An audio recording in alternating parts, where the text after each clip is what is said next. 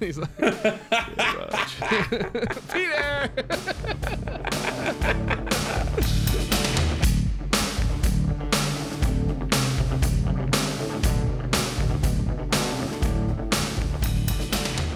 I wasn't prepared for this. Like, there's one level of what I thought was gonna happen, and then there's this. Oh God! There's a video. This is all of this. All of this is why I need to know. I need to understand this relationship that you have with Jean-Claude Van Damme.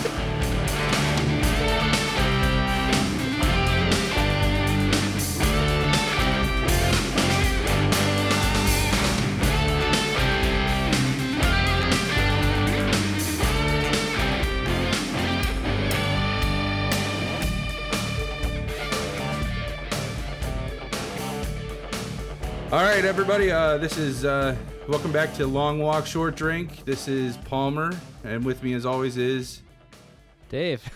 Hey, man, it's good to see you, Dave, or hear you at least. Right? Yeah. If I minimize my audio, there's your beautiful face. Oh, That's awesome.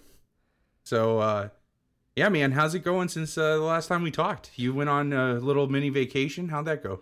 good. I think I left the day after. The bride and I went to the greater Rittman area where you and I are both from. Yeah. Though she's from we'll leave it at that. Just in case. And we saw some family for a few days, and then my birthday was on the 25th, so we kind of took a trip for that away, the two of us. Such a terrible friend. Happy belated birthday, by the way. No, it's so fine. No worries. So we went to the UP, the Upper Peninsula in Michigan, for a couple days. Yeah. And that was really nice. Actually, it was the two of us and Maggie May, our dog. Yeah. So that was awesome. Then came back for 2 days and promptly left again for a sort of visit with different family in northern Minnesota. And I just returned from that. Actually, this morning I drove directly to work from there.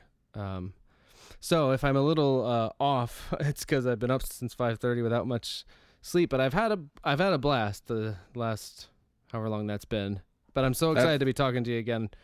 That's awesome. I don't know. I'm a big fan of road trips. I like driving. I'm finding in my old age, just like with hangovers and drinking, it takes more and more recovery time. Like it's disproportionate how much recovery time it is to the limited amount of fun that you get out of those things. Yeah. I felt like after Ash's and I's road trip where we had went to visit you, I spent it was a good solid 3 days, I felt like, of sleeping. And just because it was just so much. So, oh man, I've heard that's awesome. I feel like one of my brother-in-laws and maybe our buddy Krams also said this, something to the effect of like a good hangover drive. You know, as though it was, I don't know, like certain scenic routes or something over long trips. I was like, there's no such thing in my mind, certainly, as a good hangover drive, but maybe it's a thing. Yeah. Like endorphins for people who get them exercising. Like you take it, you take a when you're hungover, you go for a drive. Is that what they're saying? Yeah, I mean, kind of like that. So if you were really hungover the day you guys were leaving, that in some ways that would be somehow a good thing, or maybe it was an easy drive for someone who is hungover. I don't know. The expression sort of baffled me, because to me it's just like a nightmare. I would not want to say. I think if I was I don't know, that my hangovers have also gotten disproportionately worse as I've gotten older. And I think spending the time in a car is the last thing I want to do if I'm genuinely hungover. Hungover to the point that I'm sick and throwing up, and I don't know, my hangovers just have gotten worse as I've gotten older. We were at Ash's folks' house, and my father-in-law always likes to drink with the boys when anybody comes to visit, with his sons and with me. And every time I go, he's like, "Oh, I got a bottle of Tito's. I just got a gallon of Tito's in the basement." And the last time I just drank so much, I threw up all day. Like from the moment I woke up the next morning until like 7 o'clock the following night. Like I couldn't even put water in. Like I had the worst headache because I knew I was dehydrated. And like I would just drink. I would like, well, maybe by now it's like 11. I should be able to hold down one glass of water. And I'd get halfway through the glass of water and be like, nope, here it comes. And I'd like bring it right back up. So like the headache just kept getting worse, which made the like nausea even worse. It's terrible. That's awful. I find that mine now, yeah, it's worse and stuff, but I so hate throwing up that I will not drink to like that much. Yeah. I drink often and a lot, but not that much. Yeah. But then I find that like I won't always know till about midday. And then I'm like, oh, I'm hungover. It's like it doesn't hit me till noon or something if I'm up for a few hours somehow. I can see that. I think I've experienced that a couple times where it's like, you kind of like give the test where you like open one eye and you're like, okay, I think we're okay. So then you get your breakfast and all that stuff, and then all of a sudden you're just like, I'm not okay at all. I don't know who I was fooling. Like, oh yeah, I've been there. So, I've been there plenty of times. What have you been doing since we last spoke?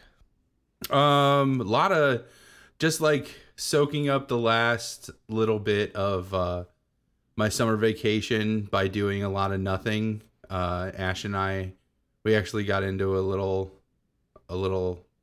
tiff there, just where she was coming home consistently and like, so how was your day today?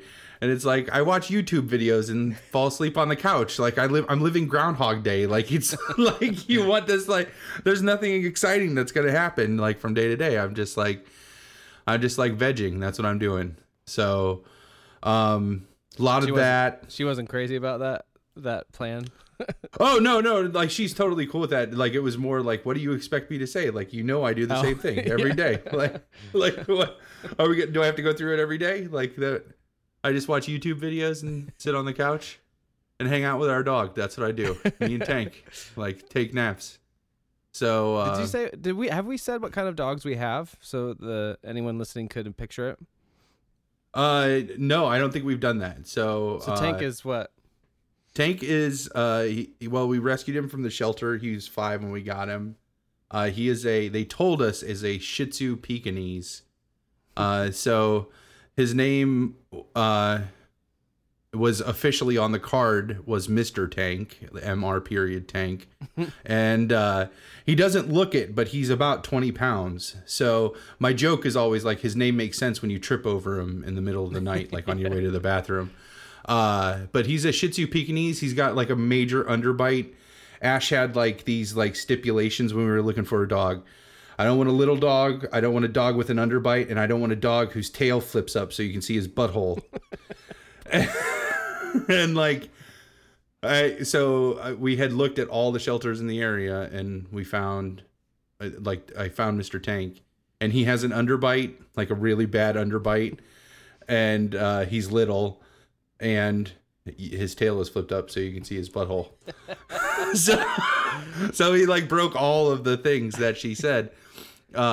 Which that's why you don't put declaratives on stuff. You just get disappointed. Yeah, but, he's got his I've only seen pictures of him, but his underbite is like he looks like the Wolfman, like Lon Chaney Jr.'s kind of underbite, which endears him to me instantly. That's 75-year-olds.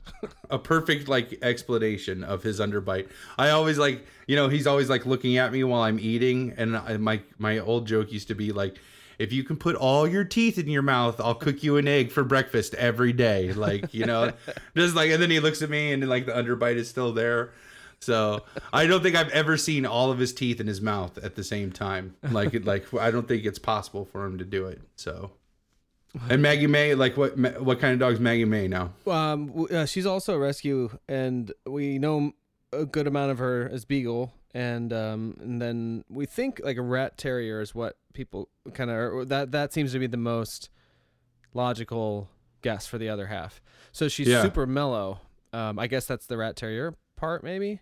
Also, she's getting older. But yeah, she's such a good dog, and it was a similar sort of not quite that we were looking for one thing but got the opposite. But we were looking once we moved to Minnesota from Ohio. The bride was looking around. We had a beagle named Turtle that had lived to be 17, and he had passed on, and it had been a year or two since then. So I think she was ready. But the first dog we were going to go look at was what turned out to be Maggie May, and we're driving there and making kind of an agreement. We've seen some pictures and online, and we're just sort of saying to each other, okay, we're not going to make any decisions there on the spot. We'll go and have lunch or something, or sleep on it, anything like that. And so I'm saying most of this, and then Right. I happen to glance over my shoulder. I'm in the passenger seat and see that she has all of Turtle's old stuff like decked out in the back, as though we're taking a dog home for sure. Oh yeah. And she just started cracking up when I saw that, and I was like, oh boy. And so we got there, we see her. She's one dog amidst a bunch of other foster dogs, and I think maybe foster kids even too. So Yeah. And she just was she is the most submissive animal I've ever come across. And she just rolled over on her back and presented her belly to us, and captured our hearts instantly. But we had just lost a dog to old age, and she had some hip problems and knee problems or some kind of problems. Like the littlest child came up, and her original name was just May, and the kid goes, "That's May. Her leg's broken," or something like that. I want to say like her leg's fucked, but I don't know what he actually said. She's got a bum leg, or it's just like a real honest kid. Like, hi, she's not the one, but you don't want that dog. Yeah. And then we're like, oh man, she's so perfect though. But we don't want to go through losing a dog soon, and she's got the, we don't want to bring in a dog with health problems. So we negotiate again. We got to step away. We're like, okay, we'll go have lunch and come back and decide. And for some reason we couldn't seem to break away. And then we started negotiating these smaller things, like, okay, if we see her do these stairs to go in the house with no problem to have the discussion, then we'll get her. And I think she did. And we brought her home, and yeah, she's precious and perfect in every way. I've been away from her for a while. The bride doesn't come home. We're not sure when she's coming back. She's just playing it cool. Yeah. Because her family is up on this lake for another week or so, and she maybe wants to stop off and see some other friends, check in on them, etc. But so I hadn't seen Maggie, and now she's not quite within arm's reach of me, hanging out here in the media corner. That's awesome. Speaking of media, what kind of YouTube video? What kind of things have you been consuming? Well, like right now, a lot of it's just been political stuff. Just because I can't bring myself to sit through, like, the DNC was last week, and the week before was the RNC, and like it's too fresh for me to like just sit and watch that. It's not enjoyable for me.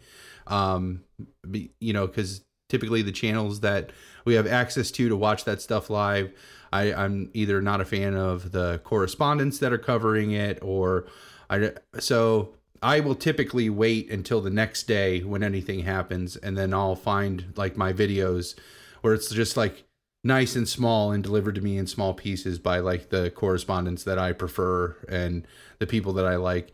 Ash is very different on that. Like, she really likes to watch, like, and I watched like Michelle Obama's speech, and I watched all the speeches on the first night.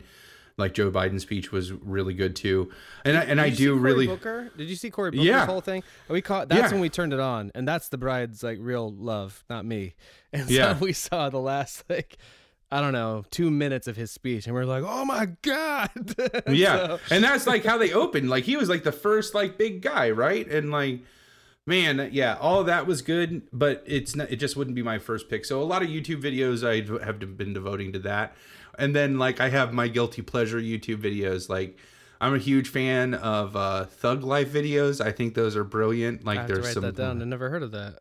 They're just amazing comedy where it's just these these factions or like people who have YouTube channels will just sit and scour like the best YouTube videos that are uploaded, and then they'll look for like the 130 seconds of that video where it's just, I'm trying to think of like a good example. So there's, all right, so like, I'm sure have you ever seen the video of the two cats where like there's a cat on the top of the stairs that lead down to the basement, and it's like smelling the stairs, and the other cat comes behind it and like swats its butt to like knock it down the stairs? Have you ever seen that video? I think so, yeah. Okay, so like they would take that video and play it out in its entirety, but in the last 30 seconds, they would take and do a screen capture of the cat that knocked the other cat down the stairs, and then put like sunglasses on it, like these like poorly 8-bit animated sunglasses with like a rap song playing behind it, and it would say "Thug Life," like that cat's a thug because it like knocked the other cat down the stairs. I'm trying to see. Let me see if I can find a good one. Let's see here. And like fail videos, and win videos. I'm a big fan of both of those. Like just like people biffing it. Instant karma videos, those are all good. Like I make fun of Ash for the type of television that she likes, but I have like, I love this, like these depraved like YouTube videos are just like brilliant comedy. I watch a lot of like making videos. Like Darista is a guy who he's this maker. I don't know any other way to say it, in New York, who makes these amazing things, but then he makes amazing videos of him making these things, and like knows just the right amount, like they're just perfect enough where usually if you watch somebody making a project, like a woodworking project or like something like that, like there's either like this huge intro and you're like, all right, get to the work already, or like you're watching every like saw stroke that they're making and chisel like blow that they're making on the thing, and you're just like, this is 45 minutes long of them like just doing this thing. I just need the highlights, and Darista is like really good at, his videos are just like perfectly made. Like they hold your attention, and he slows down when he needs to slow down, when he really wants you to see a process that he's using. Let me see if I can find. How do you spell that guy's name? Diresta. Jimmy Darista is his name. Diresta. Yeah. Jimmy.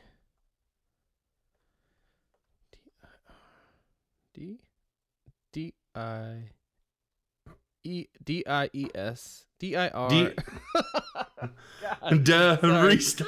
Darista. I can't do it. Yeah. Diresta. ESTA. Okay.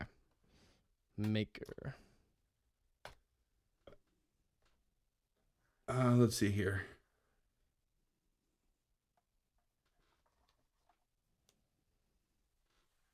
We should put somehow links for these in the metadata of wherever this. Oh yeah, yeah. I'm trying to think. Like they have all these like great. There's so many great Thug Life videos that it's hard to like copy link address. So like this is a compilation that I'm going to send you. So it's like the best. That's not it. Where'd you go? There we go. Here. Paste. So like this is, like don't watch all 10 minutes. You'll get the idea in the first like minute or so. Hopefully I hit the right button. Okay. Let me see. Dude, is that, what is that guy lighting? All right, let me see.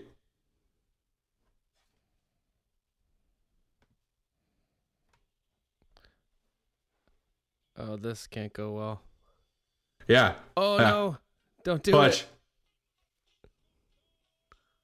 And you hear it like the music comes in.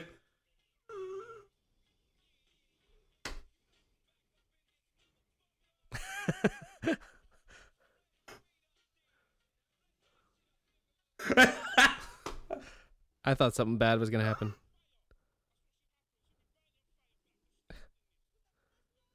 That's Thug Life. That's a great first one I to see be this. your first Thug Life. So.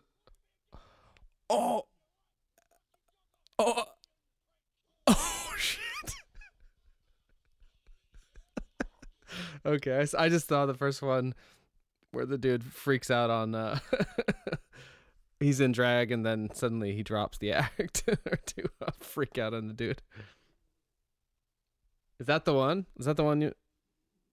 Oh man, yeah. That looks fun. So yeah, so they're just fun, but they always have those like little like animations come in. Like they'll do a freeze frame from the video, or they'll just like have those animations come in, and it'll say Thug Life, and it's like just like classic hip hop will be playing in the background, and sometimes those are like perfectly timed up. There's this one with a cat that like bursts through the like snow is covering the door, and it's that's the one I should have found.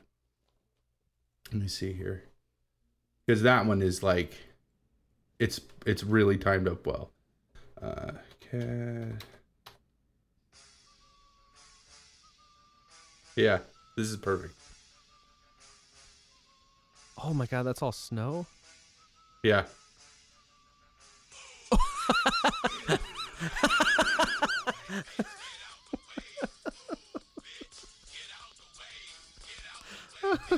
Oh, I love that song too.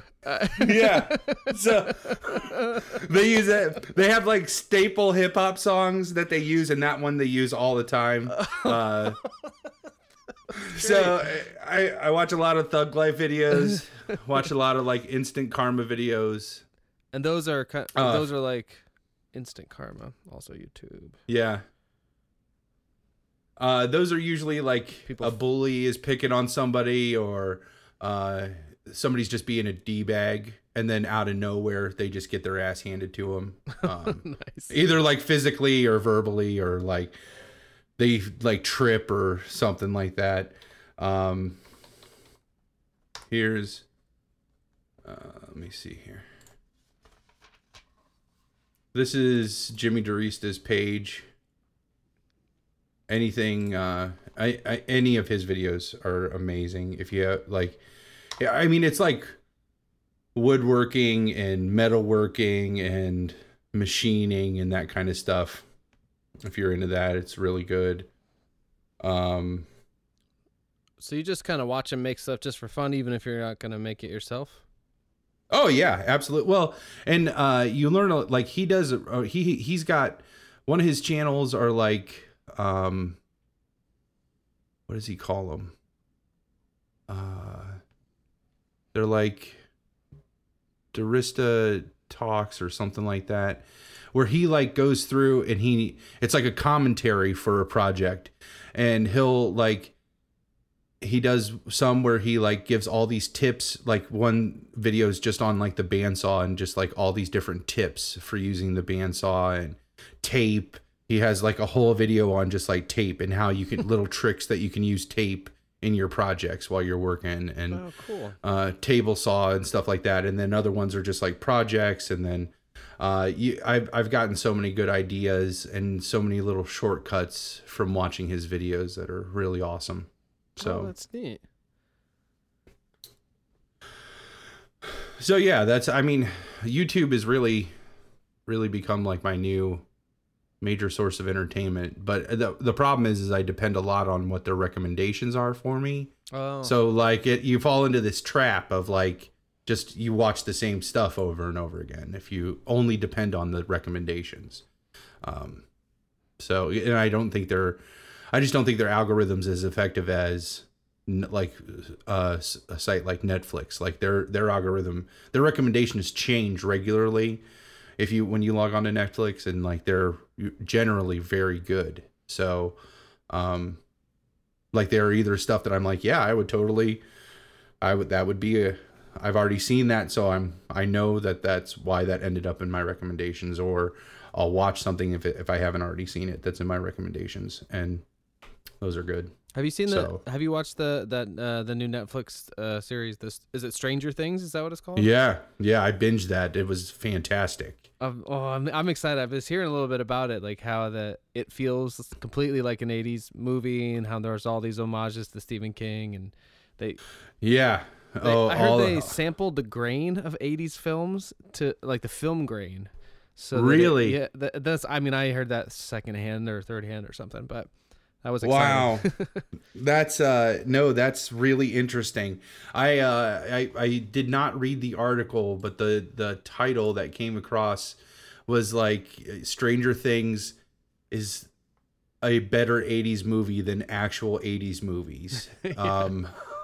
Or something along that lines, and I could totally see that. Like it is for sure, like, man, it's really good. Like, just, yeah, I liked it a lot. It was very well done. It totally hit that this like fine balance of, I don't know, like my favorite 80s, like, because I was a kid in the 80s. Like, I was born in 1980, so I was preteen all the way through the 80s, and so my favorite movies from that time period are definitely things like The Goonies or Flight of the Navigator or Explorers. Like, those are probably my top 3 movies that I went to, that I kept going back to even now in my life. And all of those have this like sense of adventure and like friendship in them, and Yeah, and they're young kids. Young kids are the protagonists, and like a group of them. And that's the same with this. And this is a Stephen King book, or it's a compilation of Stephen King type stuff, or it's just not even Stephen King inspired. I think it's just I think it is inspired. There's actually a couple. Am I thinking of that right? No, I think that was something like a movie that I watched that had like, they showed the bookcase and there was like 4 Stephen King books on that bookcase. This, I don't. Oh, I think you of all people I know would know. So it must just be its own thing. Yeah, I'm pretty sure it's its own thing. I don't think it's based on any Stephen King thing. Okay, I don't know who told me that. Yeah, I don't know. Like I should. If only we had access to a supercomputer, yes. that we could check these things. Let's see here. Is Stranger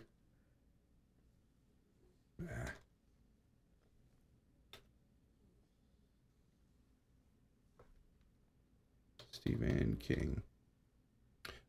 That's it. I mean, that is one thing about the internet age, is it kind of ruins like speculation and discussion, right? Because you're like, well, let's just check. Yeah. Let's just check on that. It just reminded me of the Seinfeld where Kramer was doing the movie phone. Did you watch Seinfeld? I watched some on and off. Kramer got his number was similar to the movie phone hotline, so people would call and he was just reading them the paper, and and then it was like, if you want this movie, press 1, it's all, he's saying it all out, and then eventually he always just goes, well, why don't you just tell me the name of the movie you want to see? Yeah, that's so true. Oh, yeah, because he doesn't know the tones. Right. I just found an article that said Stephen King does love Stranger Things, that he helped inspire, but I don't think it's based on anything. I bet it's like one of those things, more conjecture. I'm not going to look it up, so I could wildly speculate. I bet it's one of those things like Super 8 felt like a Steven Spielberg movie of that time. Yeah, and I definitely, but I feel like I had that feeling more for Stranger Things than I did while I was watching Super 8. Like, I felt like Super 8 was J.J. Abrams trying to be a Steven Spielberg summer blockbuster from the 80s, and this was definitely hearkening to it more than trying to be it. Like, this is, I grew up, like, you could tell the I forget what the brothers' names are that put this together, that put Stranger Things together. I could feel like they were saying, these are all the great things that we loved about the 80s. And because of all of these great things, this is what we were able to make by growing up and those things influencing us. Whereas Super 8, I really felt like was just J.J. Abrams trying to be like as he, I mean, of course, that wasn't his intention to rip off Steven Spielberg, but his version of paying homage to that was just trying to be that, you know. Yeah, I think that's I've kind of heard that elsewhere too. You know that this I was hearing. I'm trying to find out how old this dude is. I was hearing about it on Smodcast, another podcast I listen to, and they seemed to think that, or I think it was Scott Mosier who had binge watched it, and he said that it felt very much like the 80s is a perfect sort of recreation or embracing of how the 80s were portrayed through movies, not necessarily how the 80s felt as someone his age who was more of a teenager during the 80s than we were. But it doesn't say how old these dudes are. He thought they might not have even quite been born, but it seemed, which is it's conceivable, because he was just saying it was like this sort of reverence for a time that never actually was, but was perfect for like how it was, you know, presented on in television and movies. Well, Wikipedia. How old are these dudes? Born 1984. Oh, okay. So they're a little younger than us. Yeah, so they would have been going back though to Stranger. They would have been going back to these 80s things once they became conscious of them. They weren't new when they were discovering them. They had already been around probably for at least a decade. Yeah. Right. Yeah. So, but I mean, I don't know. It, man, it was good. Have you watched excited. any of it yet? No, I feel so behind. Like basically, well, you've been traveling for like the last. I'm behind often anyway. I mean, just in general. But yeah, no, I haven't. And you know, there's certain things that we decide that we'll watch together as a couple, and then other things where she's like, no, I'm not into that. You can watch that on your own. And then those in particular are the things that tend to go into some weird back burner because I get in these jags of watching entire people's, you know, filmography. Right. Who have like a 30-year career. And then it's like, wow. I'm hoping that having these conversations and this podcast will help me branch out a bit and and make the time for these sorts of things.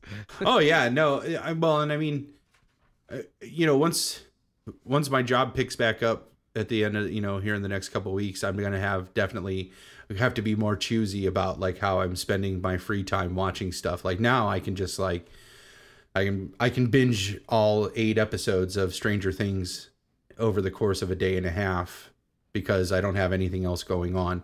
You know, once school starts back up, it'll be much more difficult for me to do that. So that's why I'm kind of, these last couple of weeks, I've really just been trying to get anything in that has even remotely piqued my interest. And it's funny because you said, you know, talking about the things that we've decided to watch these together. Ash and I do that too.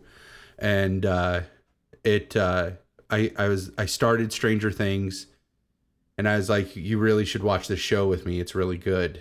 And we watched the first episode and I realized and I'm pretty sure she realized pretty on that it was going to be a little more scarier than she typically will handle. So I was like, yeah, we're not going to get back to that show together anytime soon. So I was like, I'm just going to watch it. So then I binged it and it was, oh man, it's really good. Really good. What are the ones that you watched together? Well, we did Lost. Oh, right. Yeah, recently. And then I'm trying to think what we've actually been looking for another one to start. So like, I know the bride had recommended that Orphan Black. We thought about that one. Yeah. That's a good one. It's just hard because she's in the thick of her graduate program right now. So she just doesn't really have the time like she did when we went through Lost, where we could watch 2 or 3 episodes in a sitting. And she's much more socially active than I am. So she typically has things going on outside of the house. So yeah. I don't know. I feel like I'm becoming more and more of a hermit. And Yeah, That's so not necessarily bad, and some sort of cyclical sometimes, right? oh yeah, absolutely. And well, and I mean we've been watching more movies together than television shows. Oh, So that's awesome. I'm a little jealous of that, actually. yeah. Um and like Friday we watched I told her, I was like, I just want to sit on the like I want to make homemade pizza. I just want to sit on the couch and like so find fun because like we'll spend so much time trying to decide what movie we're gonna watch together. And so I told her, I was like, to be proactive on that, pick 5 movies that you would be willing to watch, and then I'll pick one of those 5. So we ended up watching Guardians of the Galaxy, which was great. So is this the first time viewing, or you'll rewatch things that way too?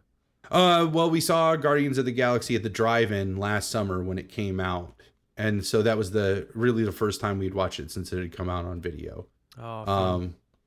And I will also try to show her things that because I'll drop a movie quote and I'll laugh and she just has this look like I'm a crazy person and I'll be like, it's from this movie. You saw that, right? No, I never saw that. So like I have really broadened her what she's seen since we've been together. Like she had never seen Fight Club. That was one that she really had a lot of pushback on that. And I was like, seriously, it's not the movie you're expecting if you just like watch it. And typically there's been a couple, and I can't think of any off the top of my head, but there have been a couple where she's just like, yeah, I don't need to ever watch that again. But like most of the time she'll dig her heels in on something and I'll finally be like, look, I promise you could turn it off anytime you want, but just watch it. And she'll watch it and then like Fight Club, she came back like 3 days later and was like, can you believe like blah, blah, blah. And I'd be like, yeah, I know, it's crazy. Right. And like, so it's really good that it like, it sits with her like that. Silence of the Lambs, I think was the most recent one where I was like, listen, this movie won the Big 5. There's only 3 movies that have ever done that. Did we already talk about this? I don't think Silence of the Lambs. We talked about Fight Club in the 1999 discussion last time. Yeah. I was like, like Silence of the Lambs won the Big 5, and there's only 2 other movies that have ever done that, and Silence of the Lambs came out in our lifetime. Like you should really see this movie. We watched it and she absolutely loved it. And she just doesn't like horror movies. So she gets this, because unfortunately, like the sequels that are really just like gore fests and exploitation films, like those get all like, there's been more of those than there's been the Silence of the Lambs. And so it's like, all of those are like the gory horror fests, and Silence of the Lambs though is like this really good psychological thriller, which is one of your favorite genres. Like there's hardly any like gruesome stuff in it. What is gruesome is pretty gruesome and graphic, but the rest of it is just this big psychological thriller. It's just this power play between, Starling and Hannibal, and just watching that happen with both the cinematography and the body language and the words that are being said and the way it's edited together is just really brilliant. And you really should watch this movie. So she did, and she loved it. Is that one that you've seen on that? There, you told me about that YouTube series. That's the analysis. I can't remember, something every picture of painting or every frame of painting. Every frame of painting, yeah. Is there a Silence of the Lambs of that one? I think there's a Screen Rant actually though that breaks down a really good scene. Let me see if I can find that.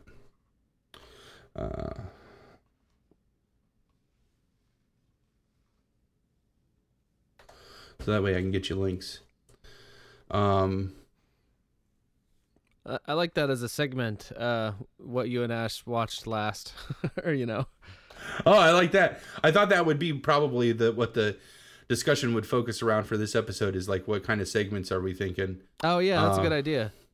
Yeah, I think I had some stuff from last week too. And that could kind of be. I wonder, if that might tie into Palmer's picks at some point or if that's a new kind of spin on that old formula or something new altogether.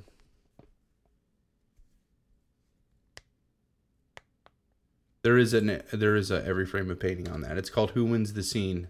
Oh, cool. Should I watch? Oh that? man, there's like, yeah, you should definitely watch that. Some of these. I think too. I need to. I mean, I'll fall behind, but I think I want to follow through with at least something where it's like my homework, and maybe I'll have homework for you sometimes. But I think more often than not. Oh yeah, it was the other way around.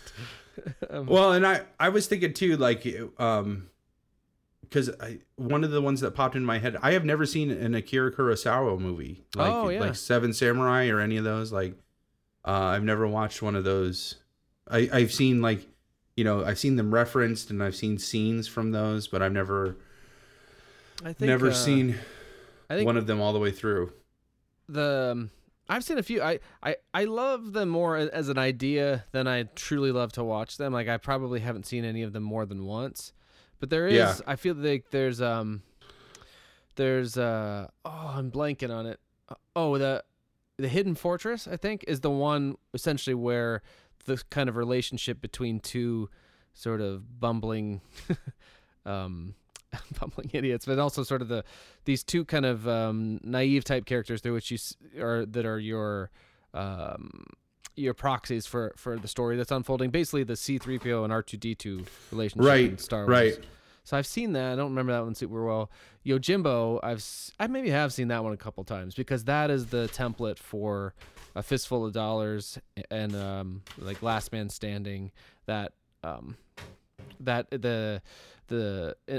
all of his are samurai movies, Kurosawa. So a samurai comes in and he kind of plays both sort of gang factions of a town against each other for his own advantage. And that one is pretty awesome.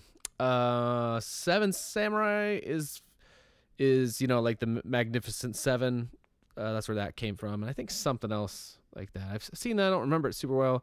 Rashomon is the one that I think I've seen most recently and quite like. And that's the one where I don't know if it's the first time, but it's like the seminal example of a story being told from several different perspectives that are different, right.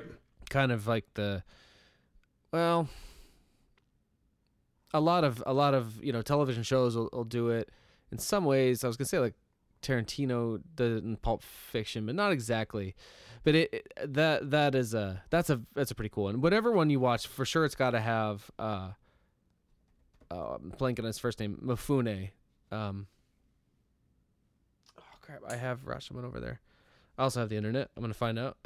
I want to say Toshiro, but what was the first one you said with the two like bumbling idiots? I think that one's a Hidden Fortress. Hidden Fortress. Yeah, it's Toshiro Mifune. That guy is just electric. Because some old movies you watch and it kind of feels like a chore. Right. I think it's kind of, and then there's other movies, regardless, where you just feel like there's such a craftsmanship going on that alone is entertaining, and like Citizen Kane or something like that. But Mifune is such a magnetic and kind of dangerous and funny actor that he's really like compelling. So, but he's in almost all of. Well, he's in the major. He's in Hidden Fortress too. It looks like Rashomon. That would be the one.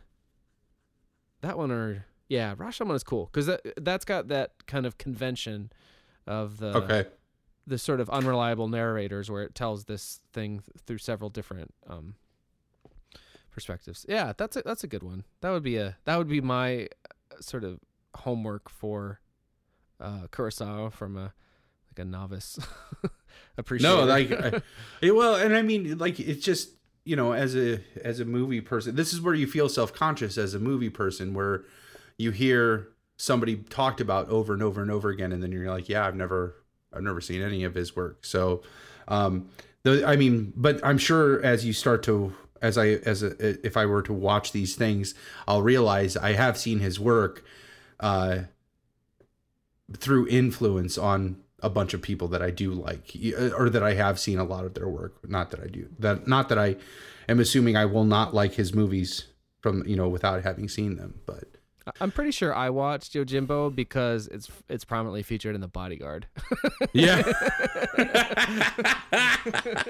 So that's like the calendar. That's awesome. I mean, most of the really classy pictures I saw when I was much younger and really getting into filmmaking. And nowadays I find I just want to watch comedies or if I'm doing this thing where I'm going through somebody's body of work, but there's like the latest sort of gut-wrenching drama, and I'm just, for probably as long as the bride and I have been together, I've just been like, I don't need that. I'm happy. Yeah, no, I totally get that. Drama, definitely, that has never been one of my big go-tos.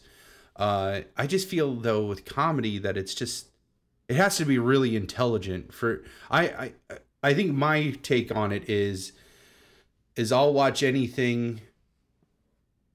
I need to have some kind of expectation that it's going to be, that I'm going to like it before I'll jump into it. I used to be much less picky. I would, I still like to say this is my philosophy, that every movie is worth watching at least once, because you need to be able to form your own opinion about it.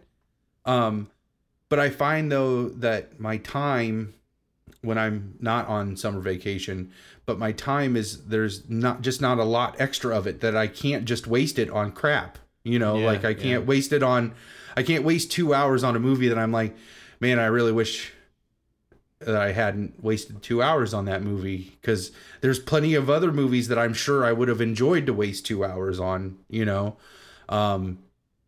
and that gets really, that's really hard, because it used to be so much easier for me to just like, yeah, let's just watch it. We'll see what it is. Like, we'll see what I think about it after we watch it. And now it's like, going to the theater is just so expensive, that you go to the theater and you're like, I just wasted $35 for two of us to go to the theater and get a popcorn and a soda for a piece of crap. And I think comedy is like the easiest one for them to get crap on the screen.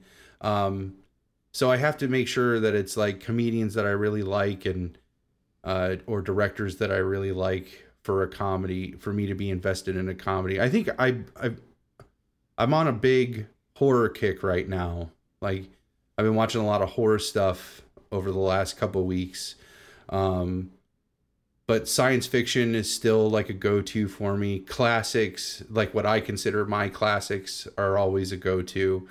I've really been having a lot of fun over the last couple of years exposing Ash to stuff that she hasn't seen, which is nice because it gives me another excuse to watch all this stuff that I find near and dear to my heart. Yeah. And how long have you guys been together? Since 2013, so 3 years now. Oh, yeah. Okay, yeah. So the bride and I have been together. I guess it'll be about 10 and a half years, I guess. But I very fondly remember I created some kind of a binder printout of like my top 10 in various genres. Because of course you did. Of course I did. Yeah. Yeah. I didn't rank them because I can't rank anything. It's probably alphabetical. I should find it. If we take a break, I'll find it or not find it, because it's funny. I mean, it's too much to read aloud, but some samplings are interesting. But it was super fun. And so we would watch some of those, but I guess even just the creation of that list was fun. I remember, so I think I did that in 2006, and so it stops there. But gosh, in a lot of ways, my my general purview of being up on things stopped around then too. Yeah, it just, I don't know. Like, I don't know if it's, I feel more guilty about time that I waste on things like that, like on movies and video games and all that. Like, so for me to feel less guilty, I need to know that it was for something that I found worthwhile, as opposed to just like, oh, we just wasted 2 hours. So, do you rely on reviews when you're making those decisions, or is it more other things? Yeah. Well, especially if I'm going to go to the theater, I will bring up the Rotten Tomato rating That'll be the first thing that I'll look at. And it's like and if it's something I really want to see, so if it's something I'm on the fence on, if it's not guaranteed fresh, like if it doesn't have the red tomato, I don't even bother. I'll wait for it to come out on video or whatever.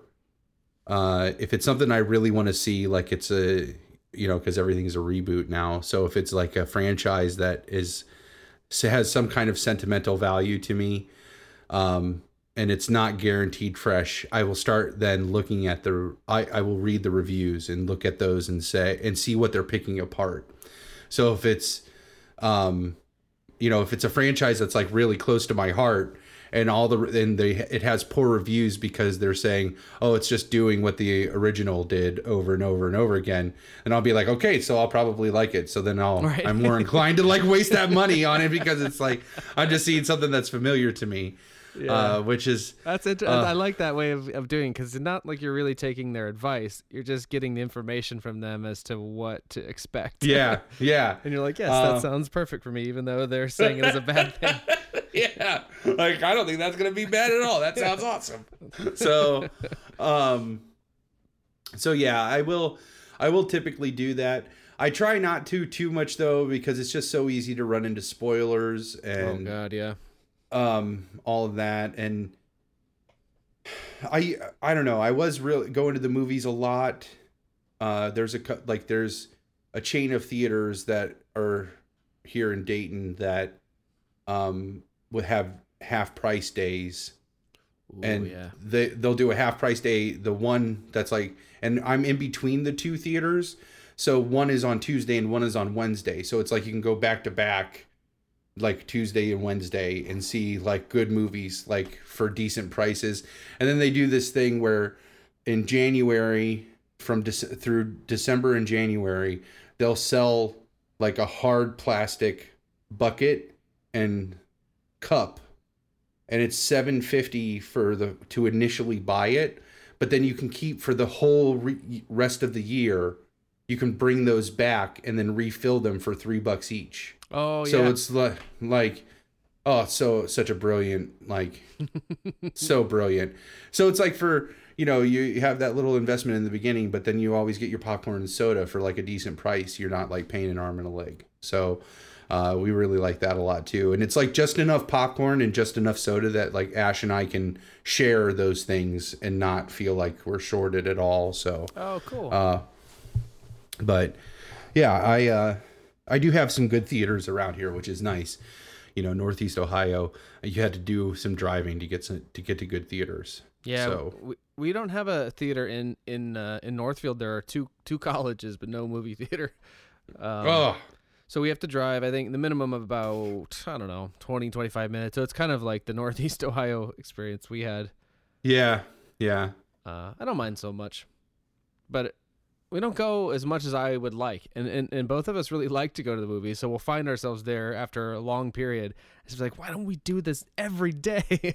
Yeah, I know. Like, and I feel like and that's the funny thing is like, I feel like I could, if I'm going to like a movie, I'll like it in the theater. Like I am very affected by the experience of going to the movies. Like, it's really hard for me to say that movie was trash if I saw it at the theater, like with the big giant screen and all the people there. I love midnight shows. Like, that's if I'm going to pick when to go see a movie, it's at a midnight show, because it's typically just fans that are going to be there. So, it's not going to be like a bunch of assholes in the audience, like on their cell phones and talking during the whole thing. And it's like, and I love midnight shows. That's my favorite. Oh, I think that was one of the categories of my little list. Speaking of categories, we were thinking about trying to figure out what segments to regularly feature. I definitely think that's one. What do you think about, because of your old Palmer's Pick show, and then the way that you and Ash go about doing the movie thing, where so she picks 5, and then from that 5 you pick 1, and that's the one? Is that usually the way it works? Well, that's how we did it this last time, but I mean, that's easily something to replicate. Like, we could replicate that process. It's almost though, like I've almost been playing this like reverse Palmer's Picks, where like I could recommend a movie to her or like watch a movie with her, and then she could like I pick it, and then she could be like, yeah, no, that's garbage, or yeah, I really like that. You know what I mean? Yeah. Like, I was thinking about it like that too, where it's like it's a Palmer's pick in a different way. It's like you chose the movie to watch out of the 5. But I know for sure I'd be curious to know like the 5 that she narrowed down to, and then the one that you chose, and then whether or not just and less of like yes or no, and more just that's the movie that's under discussion, because you would have discussed it with her. Yeah, that's true. I mean, I could give you. I think I know some of these movies that she picked on Friday, so you could. I mean, it was glaringly obvious which one I was going to pick out of the list. What was it? Because it was like there was like The Room was on there. Oh, I've never seen that. Oh, you know what I'm thinking too, and I don't know if we'd want to do it right this second, but as a listener and as your friend, I would love for this segment to be the two of you talking about that. Oh yeah, just have the two of you on one mic talk about which ones were under, and then which one you watched and why, and whether or not she liked it. that could totally be a good segment. Do you think she'd go for it? I could talk to her about it and see what she thinks. Because we just need her, and we could really record that part at any point in time. Oh yeah. And it could be like a roll it. It actually also could be if you have an easy way of doing video, it could be it could be a YouTube function, because oh yeah, that's true. That's totally true. Yeah, we sort of roll it in the podcast, but it'd be a shorter segment and thus more kind of YouTube friendly. Yeah. Oh no, I like that. Yeah, I will definitely talk to her and see if we can. I was even saying though, like even on our recording days, like she could just come in at the beginning and we could just hammer that part out really quick. Oh sure, yeah. And then we could edit that, drop that into wherever we wanted to put that. Yeah. Are you talking to me? What kind of a window or a Mac? No, I'm on a Windows computer. Oh, okay. Because I know on the Mac you can steal the same auto like cam. So do you have an easy way of capturing video? Oh yeah, like computer? this. You could record like this. There is a webcam on there, so yeah, I could totally do that. That we should try. We should try it because that'd be a cool thing. I think. I don't know. I would watch that if you had this independent of me. I would check you guys out each week to see what you just like what she picked, and then what we watched, and then what we thought, like what our takeaway was from it. Yeah. Yeah, and I think the idea that it can be a limited thing, try to keep it to 10 minutes or whatever, though not limiting yourself, but like at least phrase it to her that way, so she's like, no, right. I'm not going, shouldering that responsibility.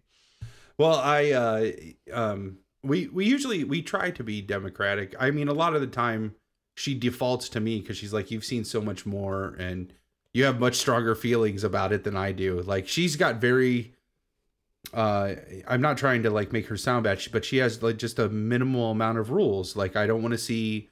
She's so empathetic that she doesn't like a lot of violence, and she does not like a lot of gore. And really, she can handle the violence. Like she watched Fight Club without a problem. And there's some rough stuff in there. Yeah.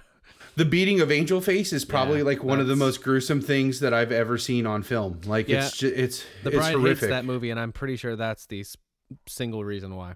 Yeah, and she loves that movie. And horror movies, she's doesn't like supernatural stuff because she carries that with her. And I can do that. We have to have these discussions. She's got to do it. I'll beg her. If she's gonna go for it right away. Yeah. So, I'm pretty sure we could make that happen. So yeah, it's such a fun place, like in the longevity of your relationship too, to be having these early. Like I couldn't quite do that with my lady love because we've already done it so many times. Right. Right. It wouldn't be the same. It wouldn't be as fresh. Yeah. Well, and it could be a different. I like that because it could be a different swing of Palmer's picks. Like maybe she picks one movie that I have to watch because like she's got an extensive knowledge on like romantic comedies which and slash comedies. I think it'd be fun to throw me into this mix too because you guys will have certain discussion in like a kind of a couples dynamic. But like once you get onto romantic comedies, I might be able to hang, Yeah. At least for a certain window of years.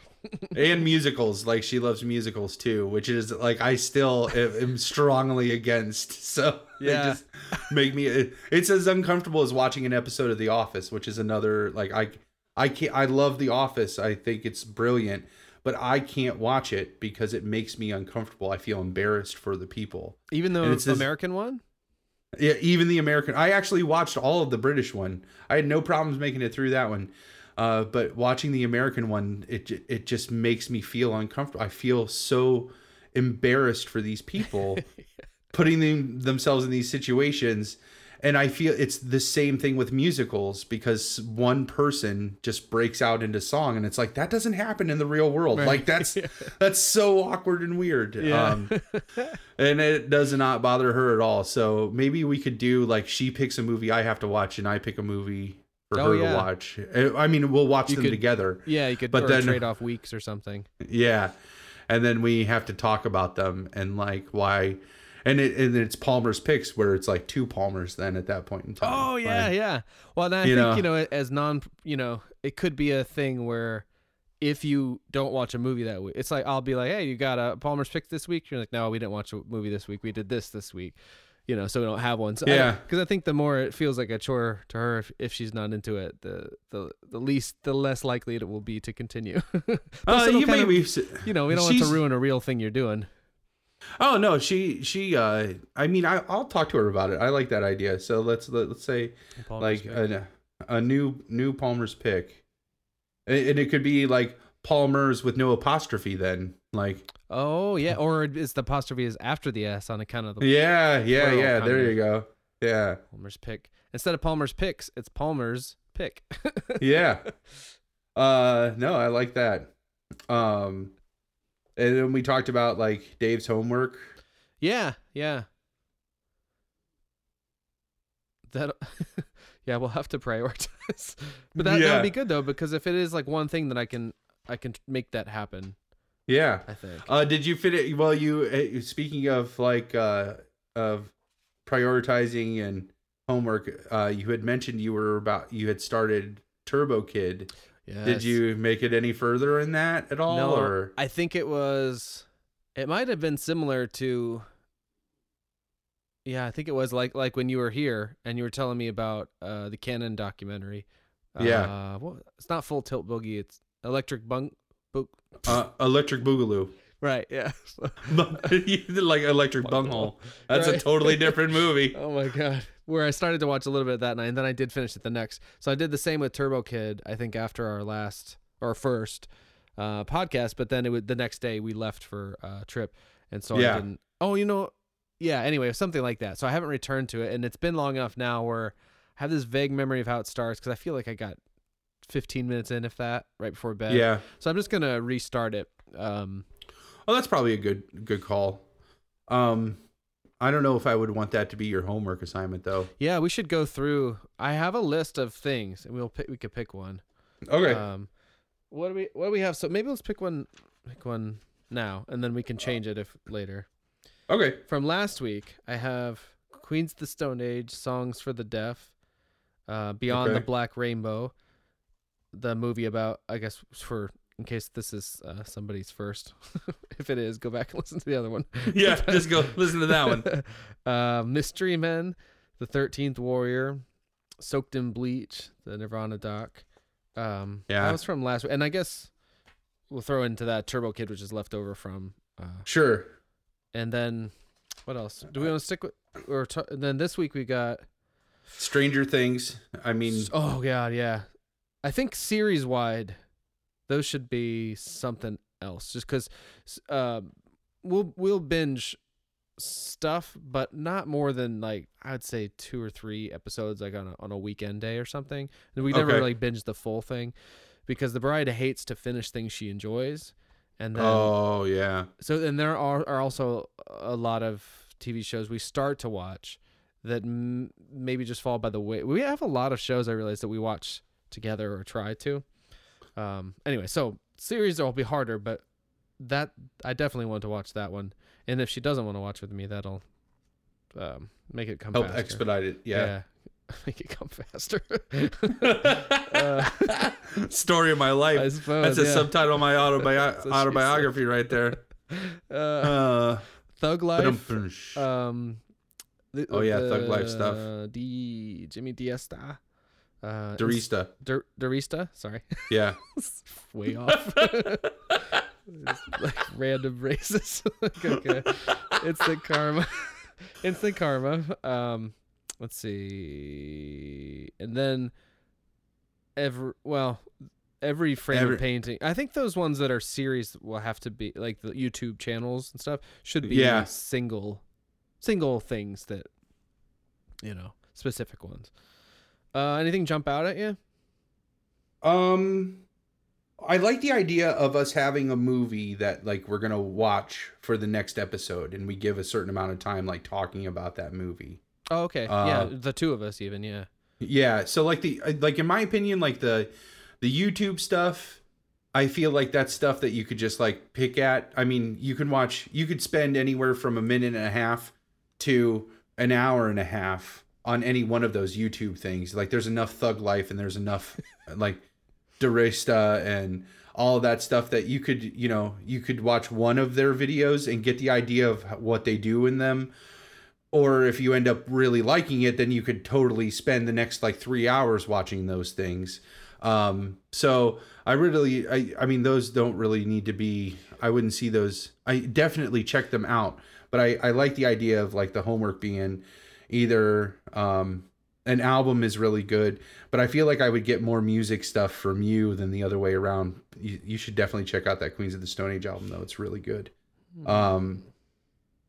But I like the idea of a movie where because I would probably refresh my memory by watching it too. Yeah. So that I knew what we were talking about. And worst case scenario, if you don't get a chance to rewatch that, having watched it will jog your memory to some extent, or we can always table it until you have. All right. So let's go movies, okay. And then that's the Under the Black Rainbow is one, right? Or Beyond? Yeah, Beyond. Is it Beyond? It's Beyond. Yeah. Oh, okay. Beyond the Black Rainbow. That one sounds exciting. Turbo Kid is exciting. Turbo Kid, and then I watched some stuff this week though that was really good. So there's one on Netflix right now that's called The Circle. The Circle. And so I'll give you a brief rundown of what these are, so you can get an idea. So The Circle is 50 people. This is very along the lines we had mentioned, the Cube movies. Oh yeah, this one is very very similar. I know what it is, but I've never seen the Cube. Yeah, it's very similar to that concept. So like 50 people wake up in this room and they don't know how they got there, and they have to decide who's the one person in that room that gets to live. Oh god. And it's like 45 minutes. It's not a very long movie because it only takes place in that one room with those 50 people. But it is a brilliant lesson in psychology and how it's this mixed bag of people from all different areas and how that dynamic happens. I mean, I think a psychologist wrote it. It's that well done. Oh wow. So there's that. I mean, I don't think it is actual psychologist wrote it, but it could be a psychology class. Like it's that good.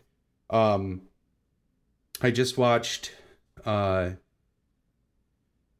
did I watch today? They Look Like People. Which is another. It's an independent horror-ish movie, and it's about a guy who thinks that you don't know if he's actually crazy or if he's telling the truth, but he thinks that there is a conspiracy, almost like a They Live type conspiracy going on, and that one's really good. And then I gotta find the name of this last one. I watched it. It's about a woman who is in a cabin. She's a writer and she's deaf. And it's like almost like a true crime type movie. There's a man who comes and like essentially messes with her through the course of an evening. leading up to the point where he's going to kill her, and but she is deaf and mute in the whole movie. So that was really good. Let me see if I can find the name of that. That sounds terrifying. Yeah. It's not as bad as The Strangers, if you've ever seen that with that is a particular fear of mine. That idea of looking out into your backyard and seeing something menacing, that is the worst. You know, we have these channels here. There's a lot of things we don't get, and it's very frustrating cable wise. But there's these, it's like Retroplex. It's a few other channels, maybe like 2 or 3 channels that play movies unedited and uninterrupted, and in an interesting selection of things. I came across in the last couple of weeks, I Spit on Your Grave. Have you ever seen that? Oh yeah. I've always heard of that, and I had in the last year, I started to watch all of Wes Craven's movies, and so I had seen also the similar one that Last House on the Left.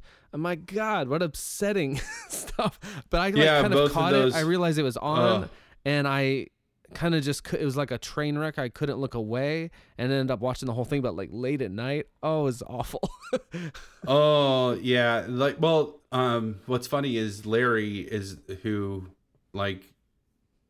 I borrowed both of those movies, Last House on... Like, did you watch the original ones, or did you watch the remakes of both of those? I did. I ultimately watched the remake of Last House on the Left, but I actually got curious about that because when Wes Craven passed away, they replayed his Fresh Air interview with Terry Gross, in which he talked about having seen that movie, and I'd always heard that title and was intrigued by it. I had no idea what it was about, and had seen very little of his movies other than Scream. So I became fascinated, and I had recently gone through like William Friedkin's catalog and John Carpenter, and I thought, it'd be fun to do another guy like that. So I started there, and it was just like, oh man, I did not know what I Spit on Your Grave was at all. It was like, when you turn to a channel and it says what the title is, and when I turn through those channels, I'm always, it's like a staggering amount of time recently, I'll turn there and Blue Velvet is on, and I'll be like, I gotta watch Blue Velvet. I don't, but I think about it, like, I should watch Blue Velvet, but I have Blue Velvet. I can watch it whenever I want.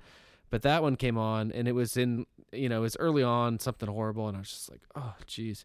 And I get on IMDb, and it's kind of got sucked in and got scarred by it. But anyway, for some reason, the one, you must have found the title, the last one, now reminded me of that, and that was one of the things I've seen probably most recently, and then I can't say I enjoyed it.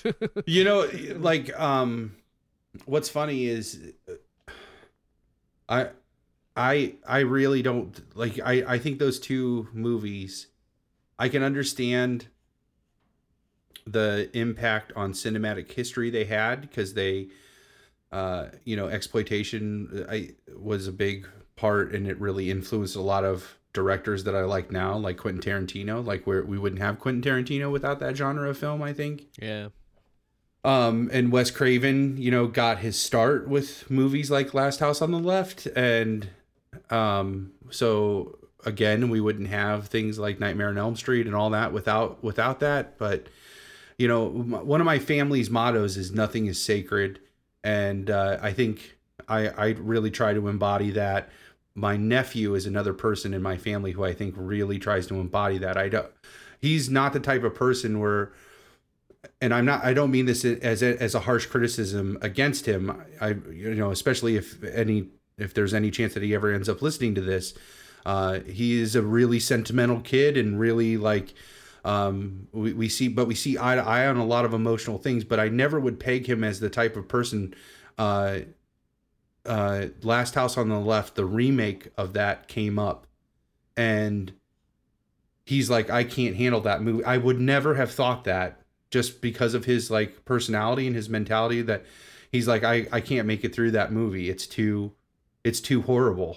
And it really is, like, it's just so, it's definitely a one-timer. Like, there's never any part of me where I'm like, I think I better pop in and I Spit on Your Grave again, Right, yeah.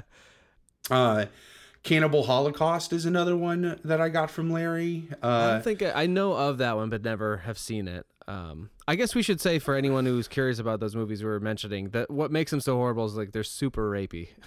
Yeah. It's upsetting. Well, yeah, and well, in Cannibal Holocaust, and they're like super graphic. Yeah. Like, it's not even the well, there's no way to say this that doesn't sound terrible. I mean, the rape stuff is terrible, and that it really affects me. But like the scene in Last House on the Left, that really, I mean, here's spoilers abound again. Is this the I guess. remake? No, in the original one, like where he like makes that girl piss her pants, like Oh that. yeah. That is just horrendous. Like I mean, and I mean, of course the rape stuff is all bad, but like that just like takes psychological torture to like this whole other level, and just oh man, that's bad. And then the scene in I Spit on Your Grave, like the bathtub scene, that one really stuck with me a lot. Like, and she like kind of like sits outside the door and like listens to that man like bleed out, and like right, yeah. Yeah. So it's just like the audio of it, you know, and I mean, you see enough to know what's happening. Yeah. But then like she's just on the other, if I remember the scene right, she's on the like the outside of the bathroom, and you just hear him like in his death throes. Yeah. And that just, man, is that hard. And then like Cannibal Holocaust is about it's about a group of documentary people in the 70s who find out about this tribe in the Amazon that have not had modern contact. So they're going to make contact with them. And the reason I wanted to see it was originally a found footage movie, like in the 70s. Oh, okay. And like the director intentionally hid the cast of the movie to like build, just like he did like a Blair Witch campaign, essentially. Like he like kept them from the limelight and then released the movie. And he actually got like brought up to trial for the murder of these kids from the movie, and like he had to bring them in to like show like, no, they're still alive, this was all fake. Like, oh my god.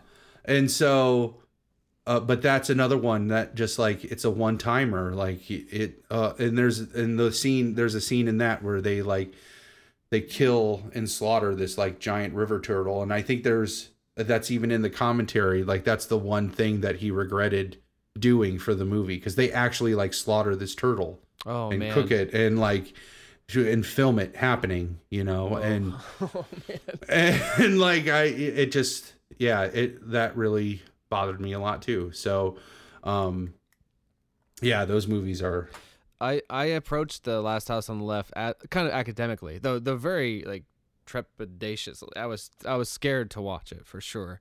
But then I did like, I listened, there was two commentaries, one with kind of cast members and the other with the producer and West. I can't remember his name. He went on to direct Friday the 13th, Sean something. Yeah. I'm sure he appreciates the shout out. I gotta find out now. Here. 72. Okay. Sean, it's right on the tip of my tongue. Oh no, I'm not gonna get it.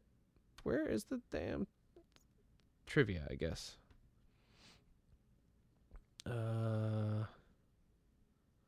on. Okay, there it is.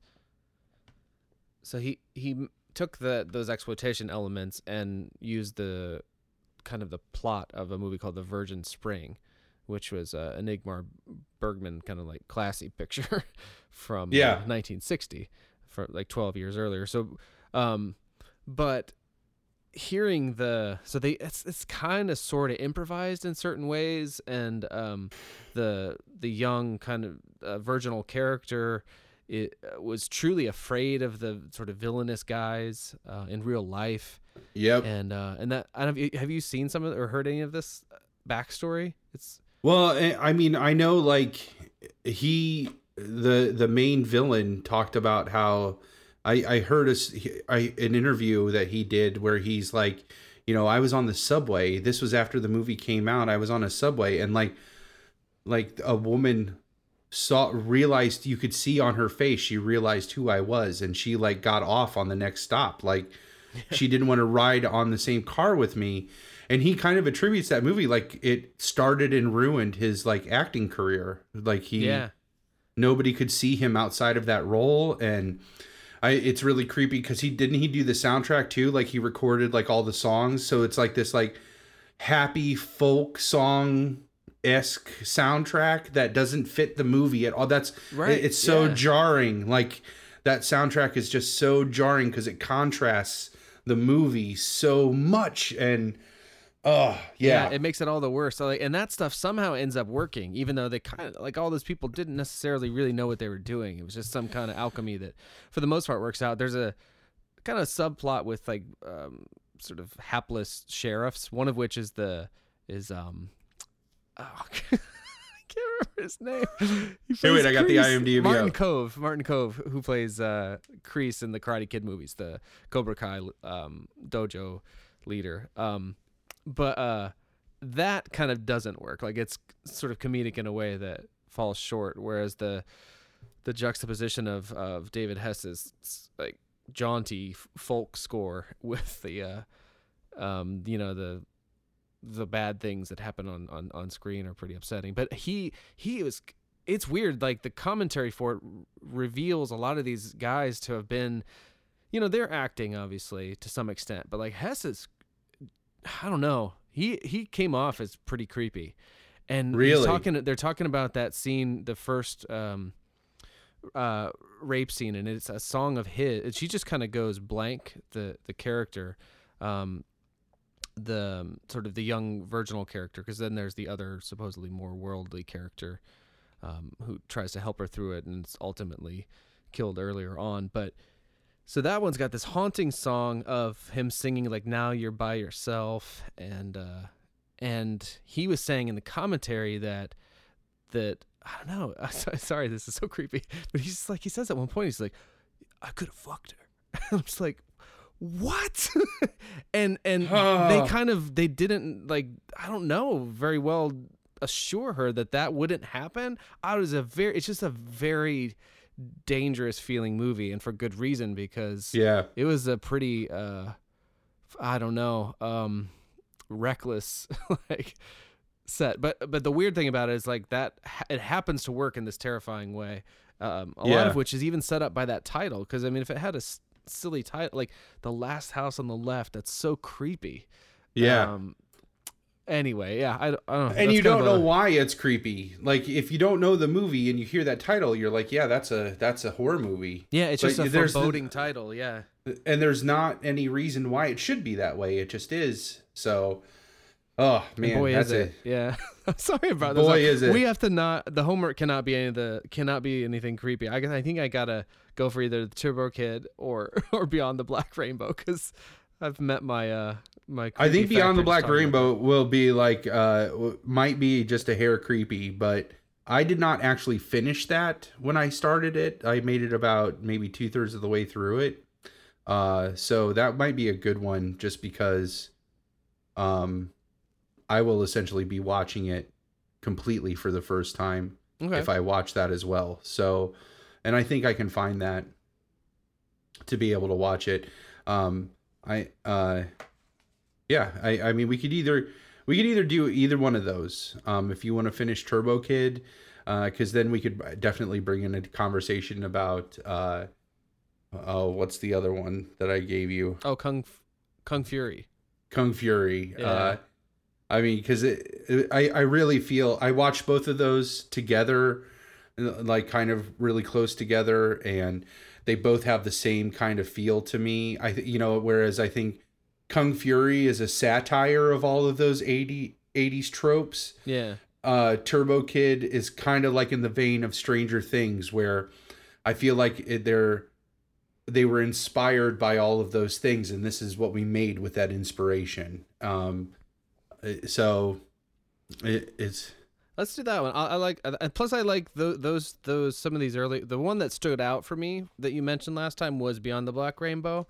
So there's something to, I think I wanted, before we started this podcast project at all to have watched the movies you recommended to me like months ago. So maybe this is a way of catching up. Okay, so let's do Turbo Kid. Let's do Turbo Kid, and I'll watch that too. And then, well, that'll give us something. We'll have a homework section where we'll. So, we have that new Palmer's Picks thing. The Palmer's Pick. Yeah. Palmer's Pick, yeah. And then we'll do Dave's homework, and then I liked both of those segments. And then maybe something just like we could both recommend something that we've watched and haven't talked about in since the last time we recorded. Like, yeah, we watched this or we listened to this. Like, it could just be any form of media. Like, check this out. Yeah. To the audience. Yeah, I kind of like in terms too of just a general format. Like today, how we started talking right off the bat, and it kind of like, I don't know, because there's such a big part of it is for us to stay in touch and catch up. So there's a certain amount of just like happened today, like, how you doing? What you been doing since last time? What have you been watching and listening to? That kind of thing. Right.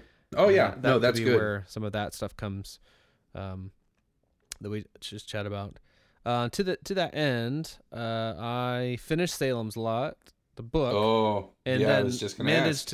I managed to get through the 1970. What is it? I could look it up.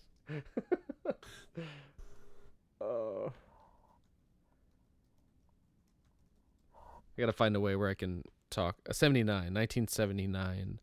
I guess it was a TV miniseries, but it was basically like 2 nights.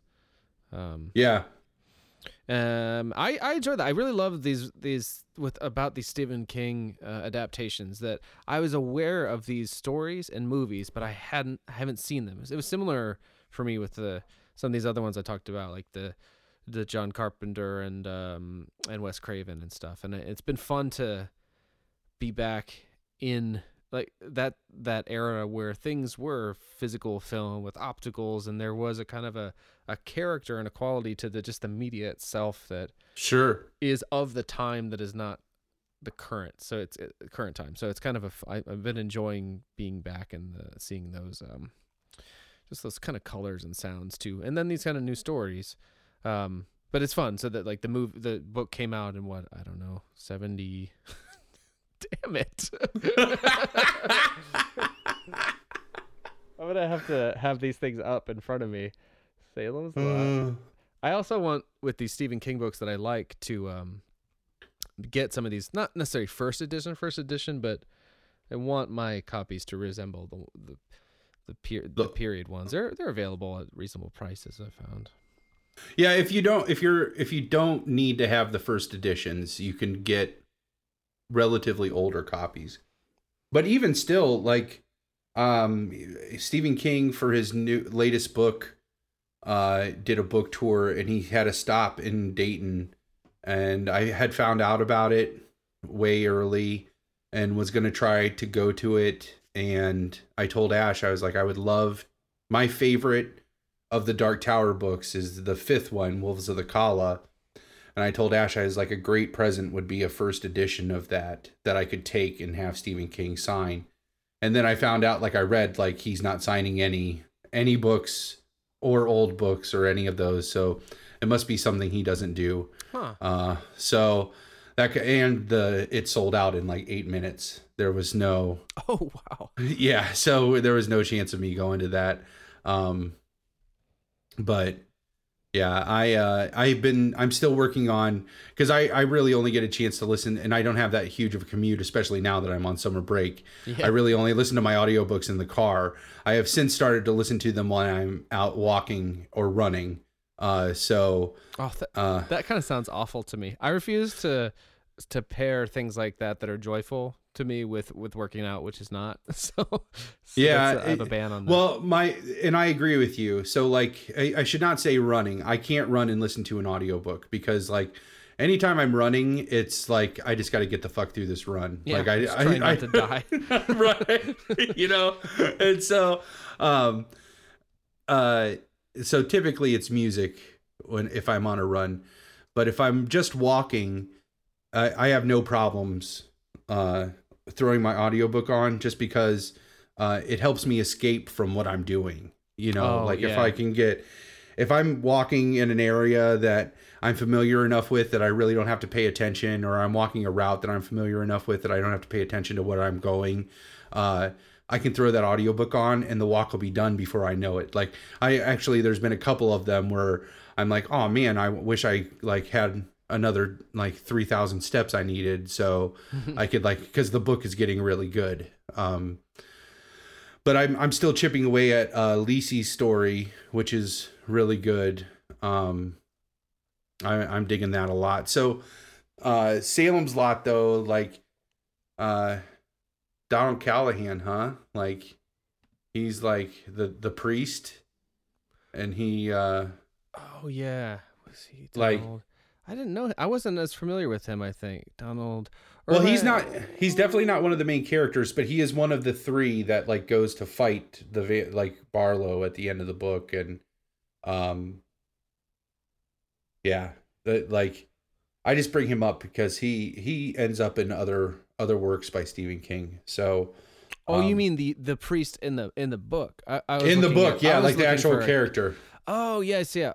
Oh wait a second, but he dies in the book. No. Because remember, oh no, right? He leaves. Oh, see, in the movie they don't show that. I forgot that was in the book, but not the movie. Like, how far do they take it in the book? Because I will be honest, like again, I was in my younger, more chemically dependent days. The first 2 times I tried to go, I should go through Salem's Lot now. I'm curious how far they take his character in the book. So he confronts Barlow. Yeah, and Barlow challenges his faith, right? And he fails. And then does it follow him back to his church where he burns his hand? He tries to enter the church. I don't remember that specifically, though. That might have happened. I guess the thing that I'm trying to remember, like, if he is explicitly infected by Barlow, or because the next thing I remember is that he leaves town and starts drinking again. Yeah. Okay. So it probably does do the church thing. So he drinks his blood. He Barlow forces him to drink his blood. So he is okay. Yeah. So he is infected, right? No. Yeah. He's like that. He's that cursed infected. So Tom Waits' character from. Oh yeah.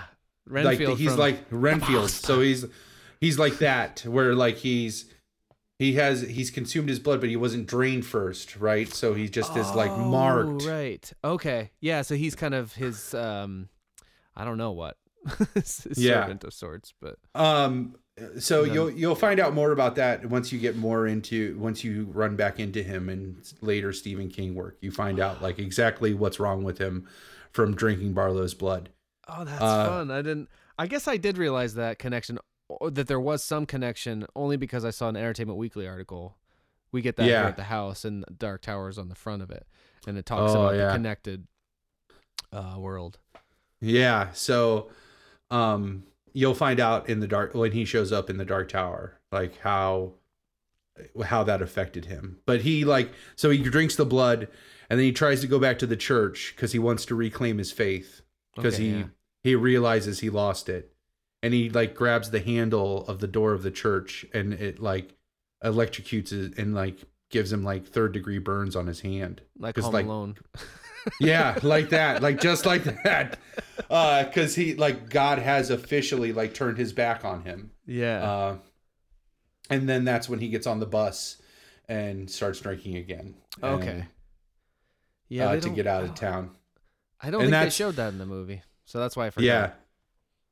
But that's pretty much how he ends in the book. That's all you know about him from Salem's Lot. Yeah. And what's interesting is he doesn't show up until the 5th book of the Dark Tower, which is in the 2000s, in the early 2000s. Oh, so wow. It goes from the 70s, and then all of a sudden 30 years later, here he is showing up again in another Stephen King book. So which is really interesting. But, yeah, I really enjoyed that one. I really enjoyed the movie, and it was fun that it was as I say, of the time. I was looking back to see what the timeline was like. So, Carrie came out in 1974, the book, and then the film followed. Was it that year? 2 years later in 76, by which time, so 75, Salem's Lot comes out, and then that movie comes out on television in 79. Yeah, 79. So it's all kind of the period, particularly this far on. So it was cool that it kind of felt that. Like, because I could get more easily, I was able to get the 2004 version with Rob Lowe, but I was like, I don't want to see that. I don't want to see the one that sort of feels like the right time in the book. And so I enjoyed it a lot. And it felt remarkably kind of, at least up until the last, I don't know, quarter of it or half an hour or something like that. I was like, wow, they're getting a lot of this in here. So I dug it. I thought it was pretty cool. And it was fun for me that it was directed by Tobe Hooper. I feel like he might have done it like right after Chainsaw. Let me check. Now I'm curious. I don't know. So that's, Tobe Hooper. I love that in the Canon documentary, Electric Boogaloo, where they're talking about, acquiring these other sort of like sequels to well-known, original movies or franchises. And they did the Texas Chainsaw Massacre 2, which that wasn't what they wanted, was some kind of overblown comedy. But I had never realized that the poster was a parody of The Breakfast Club, which I'm looking at now. It's so awesome. Yeah, it is. Oh, man. And I have not seen that one yet. I did see the original one time, and I loved it. I just kind of haven't gotten around to it again, but I think about it a lot.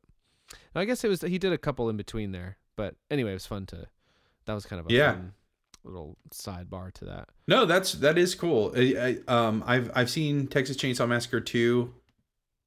And 3 is the one with Matthew McConaughey and Renee Zellweger, right? Maybe, yeah. I want to say, I don't.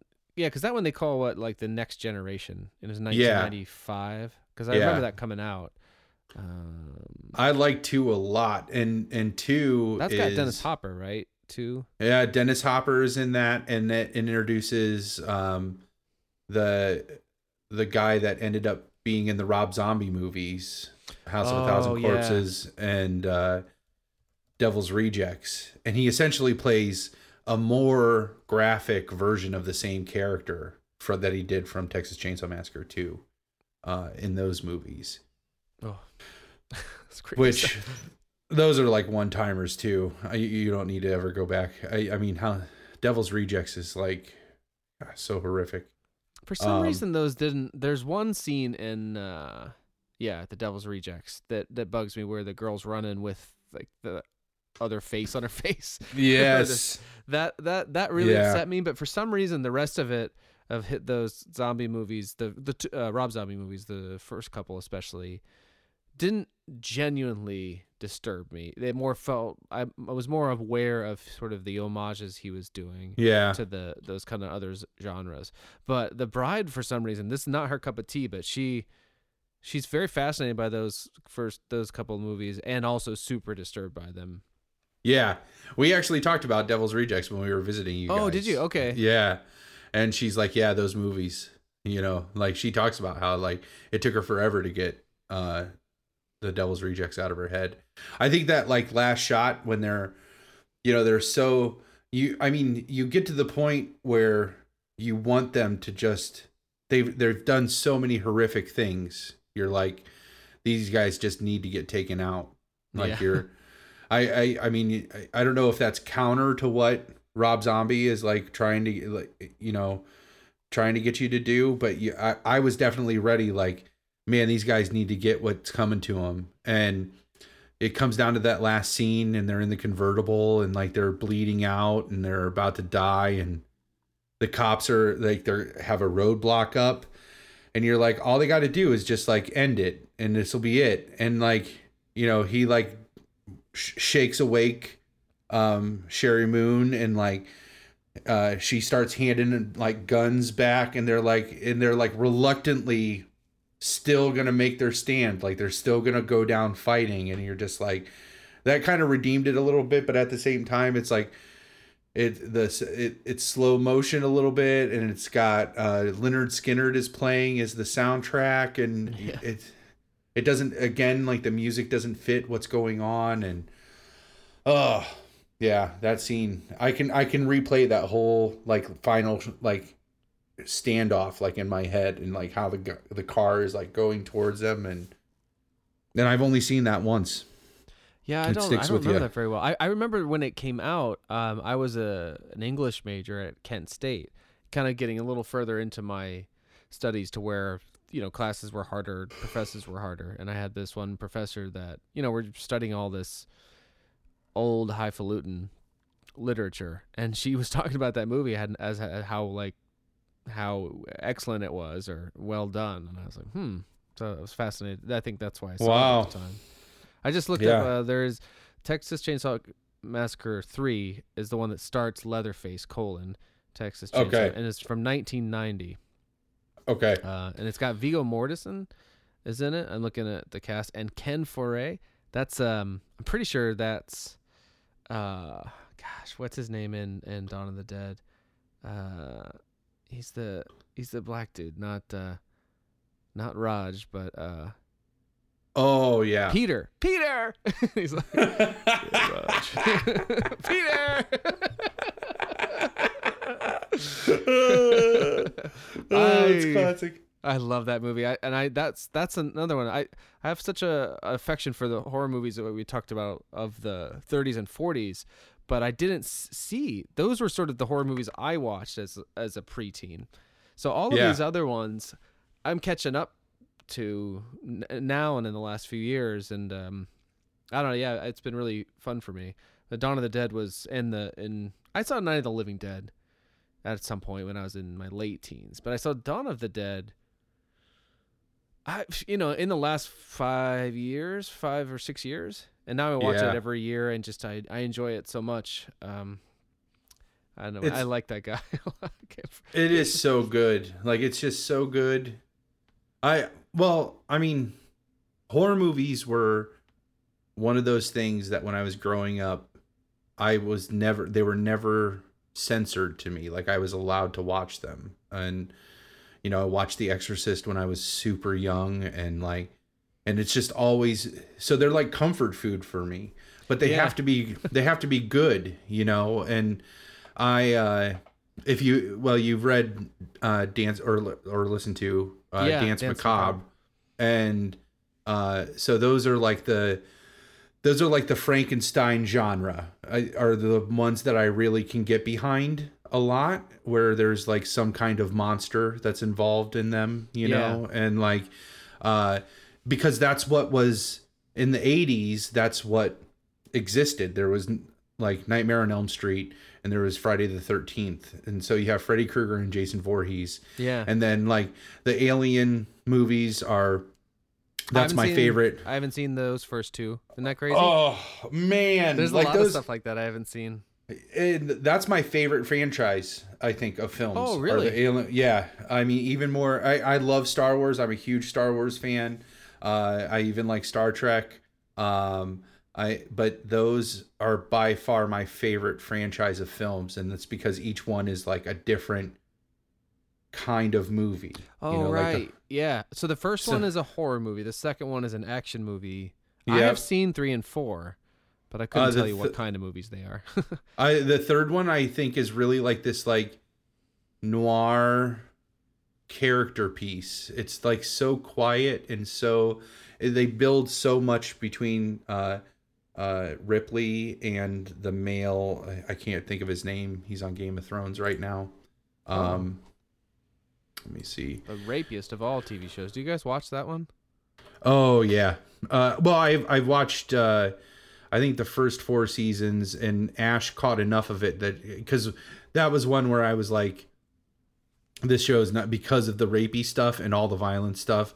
I was like, this show is not for you at all. And that just gets worse. I mean, we're 1 season behind right now, and we're sticking with it because supposedly this season, a lot of the people that were, in peril and stuff have a kind of there's an uptick, or they get their comeuppance and stuff. But man, I know people love that show, and I could see that it's well done. But for me, it's like I don't know. I could take it or leave it. I like the the nudity. Oh yeah, well that of course is like that's great. Charles Dance is the guy from Alien 3. So like it's between Sigourney Weaver and Charles Dance. It's just this like beautiful relationship building that happens in that movie, and like you hardly see the alien at all, and then it's a Fincher film. Like they brought Fincher on like after they had already blown all of their budget. Wasn't that his first theatrical thing? It was his first and he tried to Alan Smithy it, I guess, and they wouldn't let him, and like I love it. I love Alien 3. This is the funny thing is like, you know, everybody bitches about Alien 3. They think it's the worst one in the series. That's my favorite one in the series. Oh my goodness. Because it's so different than all the other ones. And because of all this, like, there's a ton of behind the scenes stuff for Aliens, you know, because that's a James Cameron, and he, like, really, there's, like, just a ton of behind the scenes stuff for that. But there's the documentary that's behind the scenes for Alien 3 that's on the Alien quadrilogy set. It's like 2.5 hours long, and it's this is kind of like my porn. These kind of things. I love these sorts of like, and nobody pulls any punches about like the production of Alien 3. Like they're all like, yeah, it was a shit show. That's like the bottom line of everybody is like, it was a shit show. Like Fincher was like writing pages the night before they were about to shoot them because there was no script when he came on board. Like they had thrown out the script but then they had already built like these huge, they blew all their budgets on like the sets and everything. So he had to like essentially write a script for the sets that they had made. And like, oh, wow. Oh, it's crazy. Like Cyborg, that Jean-Claude Van Damme movie.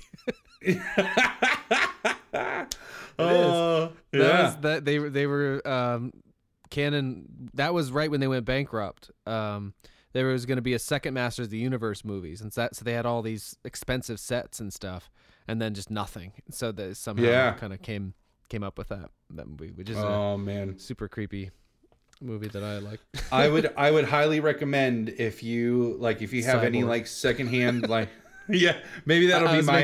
I was making you recommend Cyborg. Say your piece again. I maybe that'll be my homework assignment is I'll watch Cyborg. Oh no.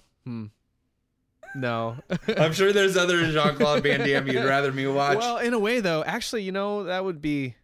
I don't want the homework assignments to be overwhelming. Yeah, but, I like Time Cop a lot though. That's probably if I was gonna pick. That is a Jean-Claude Van Damme movie that comes to my mind when I think of Jean-Claude Van Damme is Time Cop. That was that's sort of right after the heyday for me. I still, you know, I don't know. If I had to give you a homework now, that would be the best I could think is Cyborg. And there's some interesting backstory to that too. Okay. But I would watch the theatrical one. It's as close to like a horror movie as he was in. I find that movie genuinely disturbing. But really watchable. I don't know. You know, it's Golan Globus.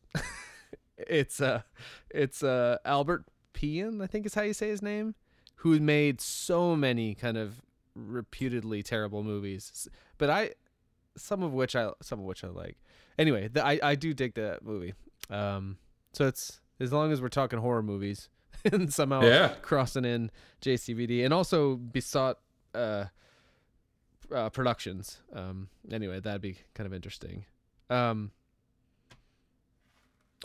what I was saying is if there's like any kind of secondhand DVD movie store that you frequent, if you see, you can probably pick up even a Blu-ray version of the Alien quadrilogy, which is all 4 Alien films, and then each one has like a multi-hour behind the scenes documentary plus like cut scenes plus like a theatrical and director's / extended cut of each one. And like, it's a great box set. I think it's 9 DVDs, 9 discs in this box set.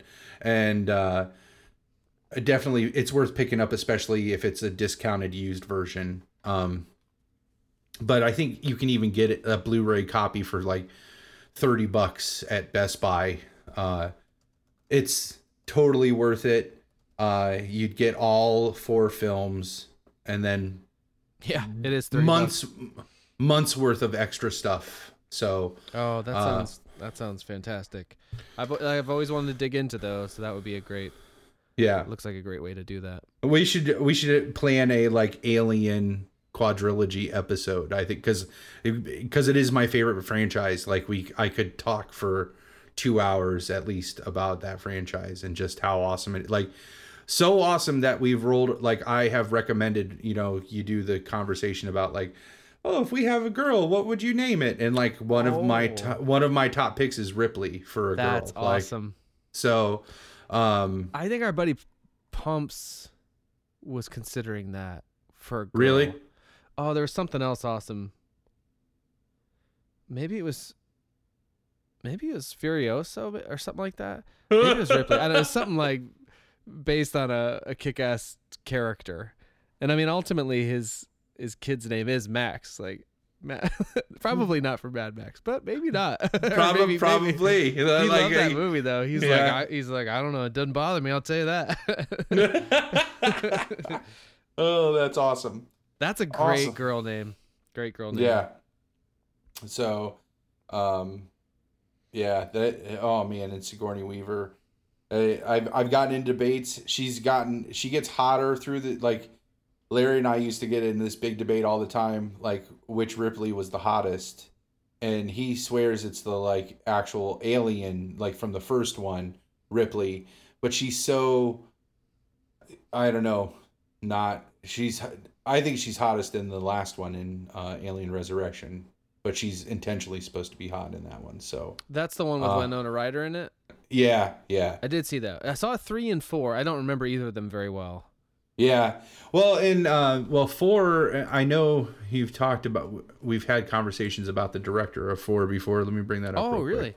I remember seeing 4 because of Winona Ryder, because I was watching all her movies at the time. Yeah. When it came out. The director of that is Jean-Pierre Jeunet. Oh, that rings a bell. Or Jeannot. He did like City of Lost Children and. Yep, and Amelie. Oh, that's right. Yeah. Delicatessen. If you haven't seen. Yes, I think of those 3 that we mentioned, I think I've only actually seen Amelie, but I'm aware of the others. I watched City of Lost Children. I have not seen Amelie. Amelie is so fun. Yeah, I've heard nothing but good things about it. But I like him because he uses like the same core of actors, like Ron Perlman's one of his favorites, and I love Ron Perlman, so do you go to his IMDb page? No. Go there real quick. The director, not Ron Perlman. The director. It's a very funny picture. Oh yeah, with the big eyes. Like yeah. Oh, it's classic. Oh, he hasn't made that many movies really. Yeah. In the last so many years. But all of them have a cult following. Yeah. Like in some form or another. So, man, I would love to do an Alien episode where we just talk about the Alien quadrilogy. That might have to be a series too. Series of episodes to get get it all in there. Yeah. So has Ash seen them all now, or is that? No, she hasn't. Like, okay. I don't know if she could handle. I saw. Yeah. Like the first one, definitely. I don't know if she could handle because that it like there's. Oh, it's so disturbing. Like the analogy for that first one is it's a movie about rape. Like I've heard that. God, this is the rapiest episode of Long Walk Short Drink Up we ever had. Yeah, I know. Like, jeez. Episode 2, and we just keep coming back. We have a recurring theme of rape in this. I'm just gonna watch cartoons tonight before I go to bed. I don't know. Yes, absolutely. I have heard that analogy though. I wonder. I'll have to check with the bride to see if she's seen them, or if maybe she wanted to get in on it so that I do. Because I think anytime I can pair a viewing with her, that will help. Oh yeah. But let's shoot for Turbo Kid for our next recording. Yeah. And we'll talk about that a little bit. and we can include Kung Fury in that discussion. I think. Yeah, because that's only like 20 minutes, right, or something. It's short. It's 30. a half hour. I'll try and to rewatch that one too. Then. And it's really in the same vein. Like I said, I think Kung Fury is more of a satire of those tropes, whereas Turbo Kid is like it's inspired by those tropes. I just love that they ride BMX bikes and like it's a synth soundtrack and like I do remember. I mean, I'll save it for the next time. But the one thing I remember, other than a general vibe and kind of is the opening song. I was just like, oh yeah, yeah. So, but yeah. So let's shoot for that. Okay. I think we're good. What do you think? I'm good. The only thing somehow we gotta. I mean, honestly, we could just tag on. That was a long walk for a short drink. I could. We'll get there eventually. I could. Yeah. Right. Yeah. I could break out that book and not read through it, but just look at it and mention something and get the cyborg from that. Or we could just kind of roll over that thing too, because I don't want there to be so much homework that it's like, well, we can't. I might just. Oh, I forget you do have a little extra time right now. Yeah, we could. I mean, we could always save Cyborg if we want to like trade off homework assignments, or I mean, even if I watch it and we just touch base on it next episode. I mean, Turbo Kid won't be the only thing we'll talk about. So yeah, I don't need to do like a half hour on Cyborg. I mean, I could, but it doesn't. I think one of the things that I want to try to do is I want to try to understand your love of Jean-Claude Van Damme. Well then absolutely.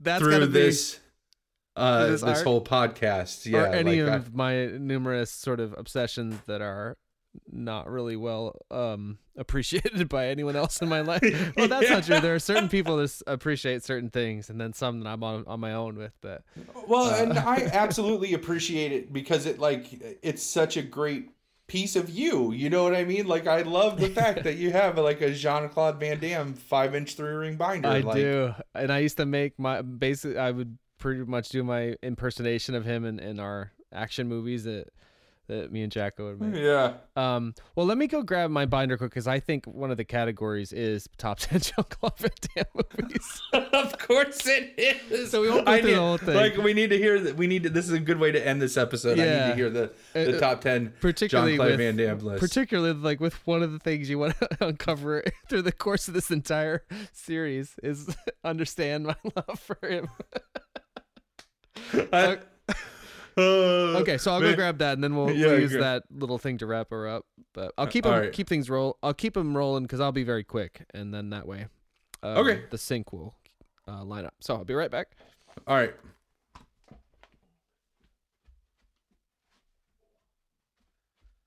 All right. Okay. Sorry, it wasn't where I initially thought. So earlier we were talking about. Showing movies to your partner in the early part of your relationship where you're in some ways, I guess, still getting to know each other, at least each other's, past and favorite things and stuff. So at the time when the bride and I were getting together, we spent our first year or so, maybe even 2, living apart. She lived in Duluth, Minnesota, and I was living in Northeast Ohio. Sorry, I just ran from my notebook. No, you're fine. So I uncovered a bunch of so we sent each other a lot of things, and I uncovered this box of stuff that I had sent her, and it's I'm not sure how many pages, if this is numbered, but it's like, I guess you can kind of see it in the video chat, one of those old like school folders that has the prongs in the middle so you can kind of fit in a bunch of pages, and so it's kind of thick it's single-sided prints, and then I must have gotten the little synopses from IMDb or something, because it says favorites for, and then her real name. It says by David Allman. I credited myself. So stupid. Like, who else is this gonna be from? February 7th, 2006. So we would have been together just about a year. And then at the bottom, this is the title page. I don't know if you can. It kind of looks like a book.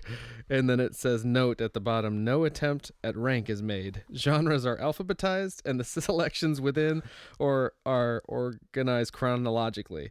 The editor owns, in parentheses, or has once owned, a copy or copies of all titles, excluding entries marked with an asterisk, which simply indicates a purchase not yet made. All synopses excerpted from Amazon.com in the Internet Movie Database. So just for today, I'm looking at, so I have a kind of a table of contents here. Oh my God. So I'll list the categories and maybe someday we'll dig into some of these, but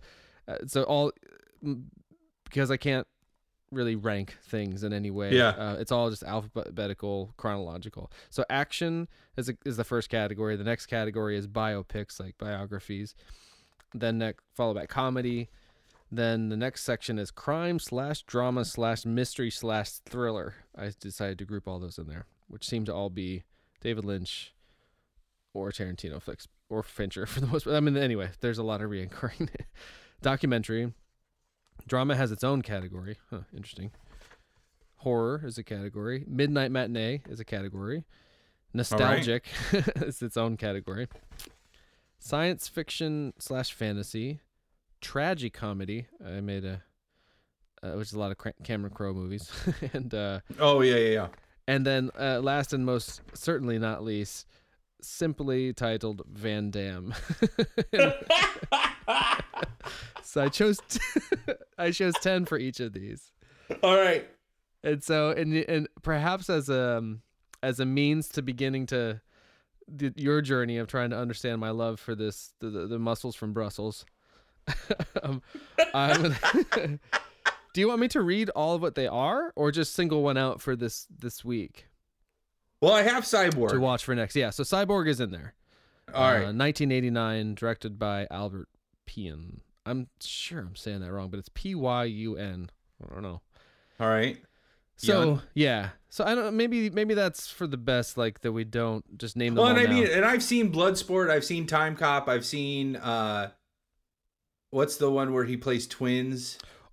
Oh, Double Impact. Impact. One? There's 3 in which he plays some kind of twins. See, this is why I love you. Like I don't love Jean-Claude Van Damme, but I love this about Jean-Claude Van Damme because you know that. Oh my God. Oh, that's brilliant. I'm excited to talk about this with you. Oh, that's awesome. So, all right. Well, if you were going to pick one from that list, or you could email me the list and I could just surprise you with which one I watched off of that. Oh, that's interesting. You know what I mean? Like, I have to think about that. Because it might be fun for anyone, whoever may come across this, because believe it or not, the man has many fans. yeah.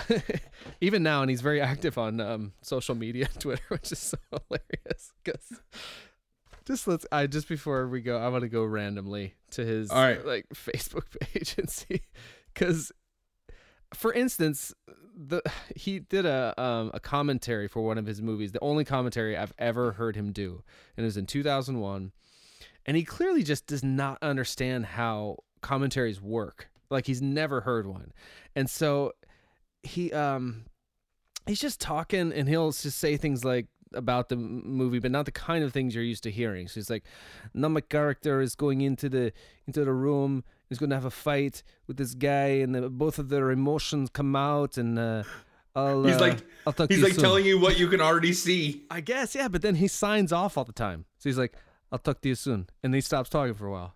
And they they had to like have other people in, kind of supplement the commentary.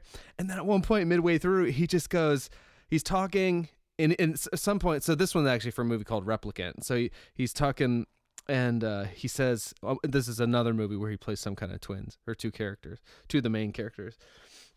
And he goes he's like, now back to Replicant. Yeah. Oh, you can't probably hear the microphone, but it's so weird. It's like he's doing these ads or something. And then midway through or something, he's talking, he's doing more of the things, and he just goes, you just hear him go, fuck, I don't know, what do you want me to say? The movie is good. I'm here with my friends. He's recording me, has some earphones on. And then that's kind of the last you hear from him. He's like, he can't be bothered with the commentary. Like, he doesn't understand, I don't think. Like, yeah, he's like, what are we awesome. doing? What am I telling you about? It's like, you can watch the movie for yourself. Oh, that's awesome. All right. Okay, so what was I was looking up? Oh, one post from JCVD's Facebook. I'll read to you in my imitation, and then we'll sign off. Jean-Claude Van Damme. He has on the Facebook. Whoa, how do you do that?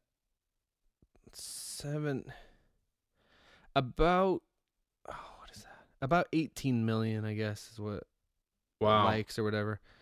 Let me find one. What the fuck? There's just this thing.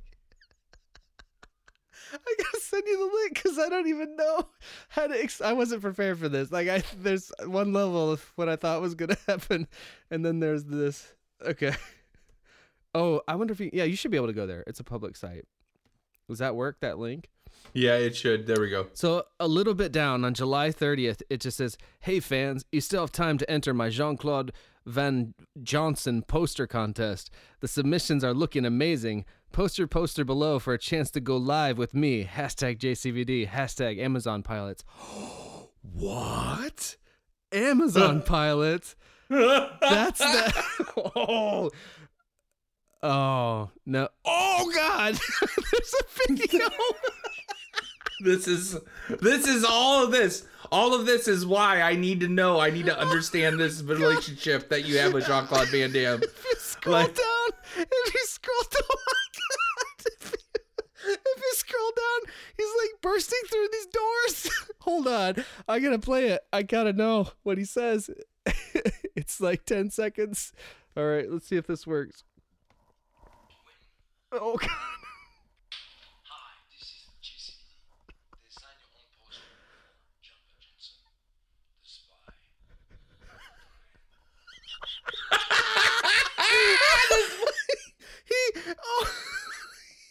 Jesus. He comes through these like closet doors. Yeah. Oh, I mean, I get it. Like, Holy shit. I'm obviously not gonna sleep tonight because there's a lot to dig into here. But I should let it go. Holy crap. Oh, that's hilarious. Okay. All right. Well, I think we did a lot of good here. Yeah, great episode. Absolutely great episode. I'm going to go ahead and we're going to sign off. Thanks for listening, guys. We'll get there eventually, as always, with Long Walk, Short Drink. Listen for our next episode where we will talk about Turbo Kid and Cyborg, apparently, amongst other things. And a possible Palmer's pick. Talk to the boss about that one. Yeah, I will see if we can get that to happen. So, all right, signing off. Thanks for listening, guys. Yes, cheers.